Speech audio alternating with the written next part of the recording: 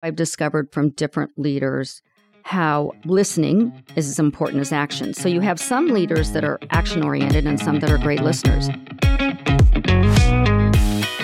Welcome to Off the Record, a podcast featuring leaders on IBJ Media's Indiana 250 list. I'm Nate Feltman, CEO of IBJ Media, which publishes the Indiana 250, a list of the most influential business people in the state of Indiana. Today, I'm joined by Melissa Proffitt, partner in charge of client relations at the law firm Ice Miller, and the first female managing partner of Ice Miller. Melissa has made the Indiana 250 list in each of its first 2 years. She's a longtime partner and specialist in employee benefits and someone who has been incredibly active in the community, both locally and at the state level. Melissa's current board appointments include Chair of the Indy Chamber of Commerce, Indiana Black Expo, U.S. Chamber of Commerce and Indiana Chamber of Commerce boards, Star Financial Bank, Ivy Tech Foundation, Agronovis, and the NBA All-Star 2024 Host Committee, and the list just keeps going.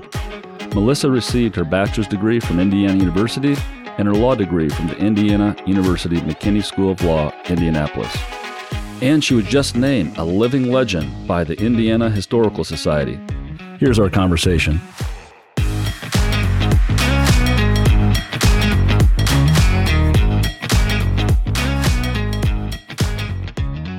Melissa, you're one of the most community-minded people I know in the state of Indiana. You have served in so many different ways, as I've just shared with our audience. What drives your passion for community involvement? I can't express enough how much I am rewarded by the missions of the various organizations that I'm honored to be associated with, and by the individuals that are involved in those organizations. There is a true community feel and drive in Indianapolis that doesn't exist in other cities. And the intersection between the business community and the nonprofit community in our government is really unparalleled compared to other cities. And so there's such great satisfaction because I'm sitting across individuals that are clients, and we're also making the community better at the same time. You've been involved in so many different organizations, both past and present. Of all those organizations that you've spent time with and efforts to help drive their missions and make the city and state stronger, better, which one of those would have been your favorite activities and why? That's sort of hard to choose because depending upon the phase of my life and where I was, each one of those was very significant at the time that I spent the energy and effort. But looking back, I would say there are a couple that stand out, and one of that was being on the transition team for Ballard, as well as chairing the personnel hiring, the external personnel hiring for his organization. And the reason why that was really special and unique was, first of all, it was an incredible learning experience for me. I was Republican vice chair and at the time of this election, and I knew Greg, but not incredibly well. And he didn't know hardly anybody. And so when he was elected, he reached out to just a handful of individuals that he had met for help and assistance. And I was one of those individuals. And so as a result of those roles, I learned for the first time what city government was, what it entailed, all the different departments that existed, and the roles and the important obligations that each one of those roles had. So it was an opportunity to take my relationships and connections that I had and the people I knew and try to convince them to leave great jobs, take probably a 50% cut in pay, and work for somebody that they'd never met before. And to convince them that this community service was something that was well worth their efforts and also would be more rewarding to them than what they were currently doing. And so for me, it was a huge challenge to get up to speed and to learn. But then at the same time, it was incredibly rewarding to see individuals like, Ryan Vaughn and Paul Ukeson and Chris Cotterill and Jason Dudich, these incredible individuals that are now doing amazing things, come into the administration and help lead our city. That was an important one. And all of a sudden we had a different mayor than we had from previous 8 years or so, and an exciting time for the city. I remember those days well. Melissa, you're currently serving, I think, on 13 boards, which is, I know, it feels like a full-time job. It must. How can you pull all of that off and still maintain a practice at a top law firm? I would say it is actually a full-time job. And you'll have individuals who will say, Teresa Lubbers would always say this, you pick one or two boards and that's what your focus is and that's all you should do. And I really have taken a different path for many years now. And the reason why, I'm able to do it because I do have a lot of energy and I love being busy and I'm a good delegator. But also the practice of law is not exclusive here, right? Law firms have been well known as populating nonprofit boards for decades, in part because of our skill set, but also in part because of the various companies that we represent, the various industries we represent. We're sort of all over the place and know a lot of different people. And so it's been great to merge those two together. And Ice Miller, as you know, has been a huge supporter of that.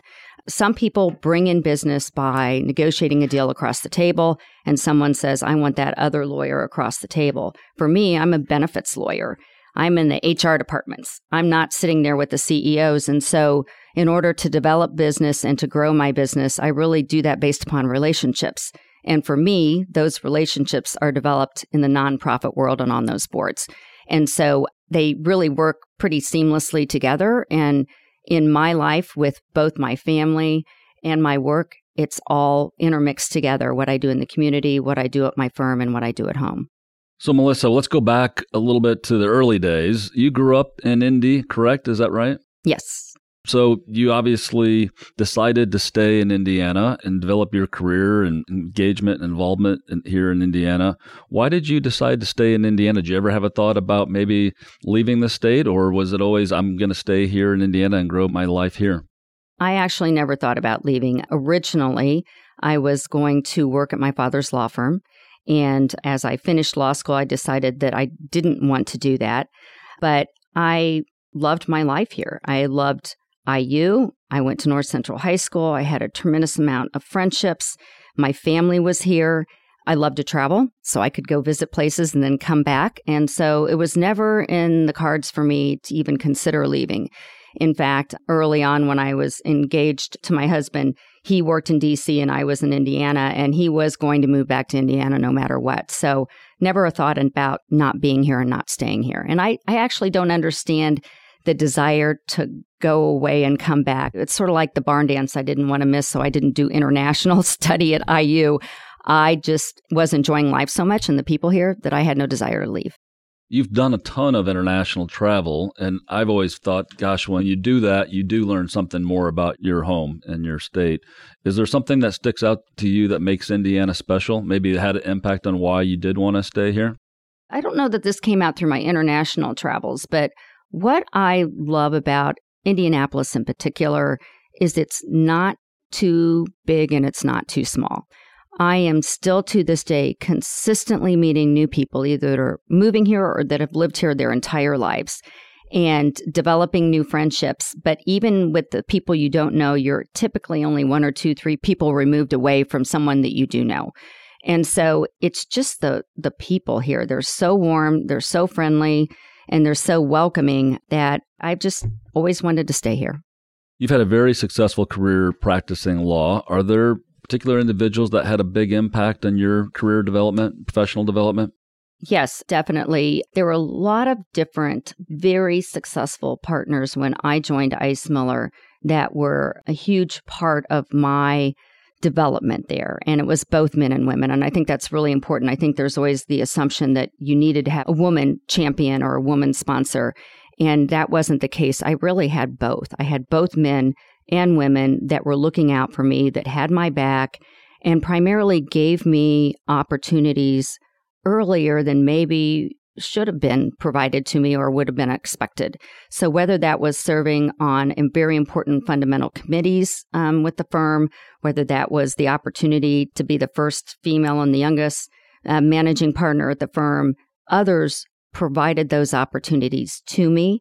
Individuals such as Mary Beth Braitman and people you know, having worked at Ice Miller, Phil Bate, Buddy Downs, Brenda Horn, a lot of individuals came together and really supported me and allowed me to make mistakes, to continue to grow professionally, and then also to continue to experience relationships in the political and the community realm.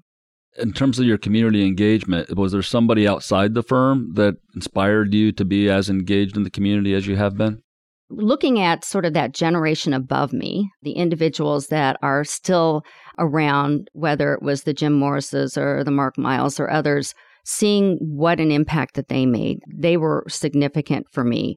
In addition, my father was always very involved in the community, in Carmel and Noblesville primarily, and that was an equal part of his role as a lawyer and as managing partner of his law firm.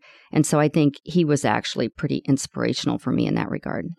So balancing family and balancing a law practice and all of the different engagements in the community that you've been involved with, are there certain core values that you lived by or that you practice that have driven your ability to balance all of those things? I would say work ethic. I found out recently, it's funny, you take all those tests, those personality profile tests, and I've always been very competitive. And I discovered in some recent test that was given at our firm that I'm actually internally competitive as opposed to externally competitive. And so I'm constantly competing against myself. And it's going to be hard to find someone that will outwork me. So I just will work very, very hard to be prepared and to learn and to move to that next level. I learned from my father a non-negotiable integrity. Just you show up to the plate with honesty and transparency. And so that was just ingrained in me, and it was the role model I saw growing up. So that was really fundamentally important. And then for me, it was just very important to be completely transparent with my family as they were growing up.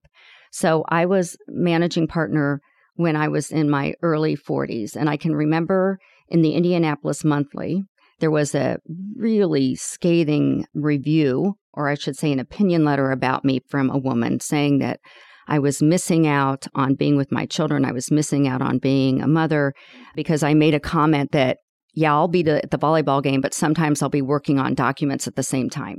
And I can remember it was huge at the firm. The managing partners were beside themselves because it was the first female. They thought this might make the firm look bad. And how do we react to this? And looking back on that, I realized that any woman can have a full career and a family. And I just brought it home with me. So at the dinner table, I'd be talking to my kids about X, Y, and Z. And the next day, Samantha would say, Mom, is that the person you were talking about? We don't like that man, right? He wasn't very nice to you. And so for me, it was just all a seamless reality of my work as well as being a mom. I'm sure those were important life lessons for your kids and that you served as an important role model for them. That's an awesome story. Let's take a quick break. This is Off the Record Podcast. Get caught up on the state's top business news every business day with the Inside Indiana Business Radio On Demand podcast. Available now at InsideIndianaBusiness.com, Apple Podcasts, Spotify, or wherever you get your podcasts. Welcome back to Off the Record Podcast. I'm Nate Feltman, CEO of IBJ Media, and I'm talking with Melissa Proffitt, partner in charge of client relations at the law firm Ice Miller. What's something surprising, Melissa, about you that others may not know? Well, there's not a lot, unfortunately, about me that's surprising, like I haven't run marathons or anything like that. I think it's maybe an interesting story. When I was looking at schools, my dad was very involved, and we visited various schools and decided on Miami, Ohio, and went in the summer with no air conditioning and stayed in the dorm and picked the classes and paid the bills. And literally a couple weeks before school started, I just said, I want to go to IU. And I just can't even believe my dad let me do it. And he just looked at me and said, why? And I gave the very poor reason of, because all my friends are going and I just really want to go to IU. And so in an interesting turn of events, he let me do that. And it was also the same year that IU came out in Playboy as the #1 party school in the nation. So it was all a sort of an interesting path of whether this was going to work. And IU has been one of the most important parts of my life, both personally and professionally. And so that last minute pivot and my parents letting me do that in the last minute for not really a good reason really changed my trajectory. And when you asked me earlier about, did you ever think about leaving? I actually think my experience at IU had a lot to do with me wanting to stay here. I met so many people who were from Indiana and outside of Indiana that stayed as a result of their experience at college. And I had such a deep, rich group of friends that the thought of leaving and starting all over just made absolutely no sense to me. Well, I'm glad you worked Playboy into the conversation. That was good.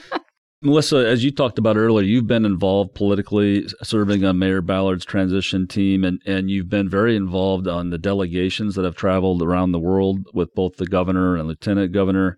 What have you learned from your political involvement, and why has being involved politically been important to you? So I think this is a really important question because the majority of people we know now have no desire to get involved politically, and for understandable reasons. We're very polarized at this point with social media. The public nature of truths and untruths can really damage a family. That being said, there's so many important things to take away from being politically involved, and a reason why I will continue as long as I'm breathing to try to convince others to get involved in politics. First of all, I think there's no better example than politics as to the importance of strong leadership. When you look at what a Mitch Daniels accomplished, or a Richard Lugar, or a Todd Young, and you see the wake behind them, the impact that they make on so many different people, and candidly, how many people can ride in that wake in subsequent administrations, you really understand the importance of strong leadership. I think you also realize and understand what a huge sacrifice it is for the individual doing this, but at the same time, there are huge rewards. There is just a uniqueness that you necessarily can't achieve in the business world of really helping people, all different kinds of citizens throughout your state or throughout your town or your city by what you're doing. I think you also realize by being involved in politics or public service that people really, for the most part, care and want to do the right thing. You may not agree with them, but they really are driven by their families and their communities and wanting to do the right thing. I think also it's really important to understand and realize, and when you're involved in politics, you see this, that the average citizen, as a person that's not in political office, can really make a difference, and the importance of every single vote. We have had way too many close elections, and that might be a good thing, but you lose by 40, you lose by 20. Your vote matters, and what you think about really matters. I think also I've discovered from different leaders how listening is as important as action. So you have some leaders that are action-oriented and some that are great listeners. I would say that Susan Brooks is a great listener. She would sit and listen and then take back those ideas from her constituency back to the office. I think a couple of other things I have realized that people matter more than parties do. And that if you really get to know the person, even if you disagree with their views, you will see things differently. And that's the benefit of these trade missions and leadership exchange trips. When you have government officials with business individuals together for days, you really get to know the person and understand what motivates and drives them, which allows for a greater appreciation of why they think they do and a greater understanding as to why they think they do things a certain way, and you just respect it. You may not agree with it, but you respect it. So I think political involvement is really, really important, and I have tried to encourage my children to always vote, always know who the candidates are, and try to be involved themselves. I couldn't agree more with you how important of an opportunity it is for young people to consider getting involved politically, understanding how government works, understanding how government and laws impact them. The opportunity to give back and to serve is just a tremendous opportunity, and it opens up ideas and opportunities that you never thought you'd have by serving. So I couldn't agree more with your advice. One thing that I've seen with various administrations, a lot of times it's young people that coalesce around these new administrations, and you see that their deepest, longest-term friendships developed as a result of being together in the trenches in those various administrations. And so it's a great opportunity to really develop true, long-lasting friendships as well. Have you ever thought about serving in an administration with all the work you've done, all the politicians that you've been around? Have you ever thought about serving? And if so, what has stopped you from doing so? So I would say there were times when I thought about it, and probably within the last 5 to 10 years. I didn't for a long time because I loved what I was doing. And I was able to get sort of that dose of it through supporting others and being that helping hand. But I think a couple things have ended up making me decide I don't really know that I want to do anything beyond what I'm doing in terms of actually running. First of all, I do realize how much timing and luck can play into these decisions as opposed to actual merit. And that's one, you've got to have the luck and you've got to have the right timing. And you can work as hard as possible and be the best candidate. And that isn't always necessarily who gets elected. And in the world that I live in the business world I live in and the legal world I live in, that's very different from what I'm used to. And then probably most importantly is my husband, Tom. He reminds me that I would never sleep, I would never eat, I would never stop, and he would not think it would be good for me to do that. So I really love the role I'm able to play with individuals that I really respect and doing everything I can to support them. So we've got a big mayor's race this year. In fact, it's less than 60 days away. We're going to find out soon whether Mayor Hogsett will get the opportunity to serve a third term or whether Jefferson Shreve, as the Republican, will get his first chance to lead the city. Can you talk a little bit about your involvement, if any, in that campaign? I guess I'll just make one comment and indicate that every election's an opportunity to really evaluate who should be leading the city, the state, the city, county council, et cetera. And it is so important to look at this campaign, to really try to look at where the city is and decide the direction you want it to go in and get out and vote. So, Melissa, I know you were involved with the discussions around the reorganization of IUPUI because I was involved with you. Why do you think this new change, where we've got Indiana University, Indianapolis, and then Purdue with a more significant presence in Indianapolis, why do you think that change is important, and how do you think it could be impactful for the city of Indianapolis?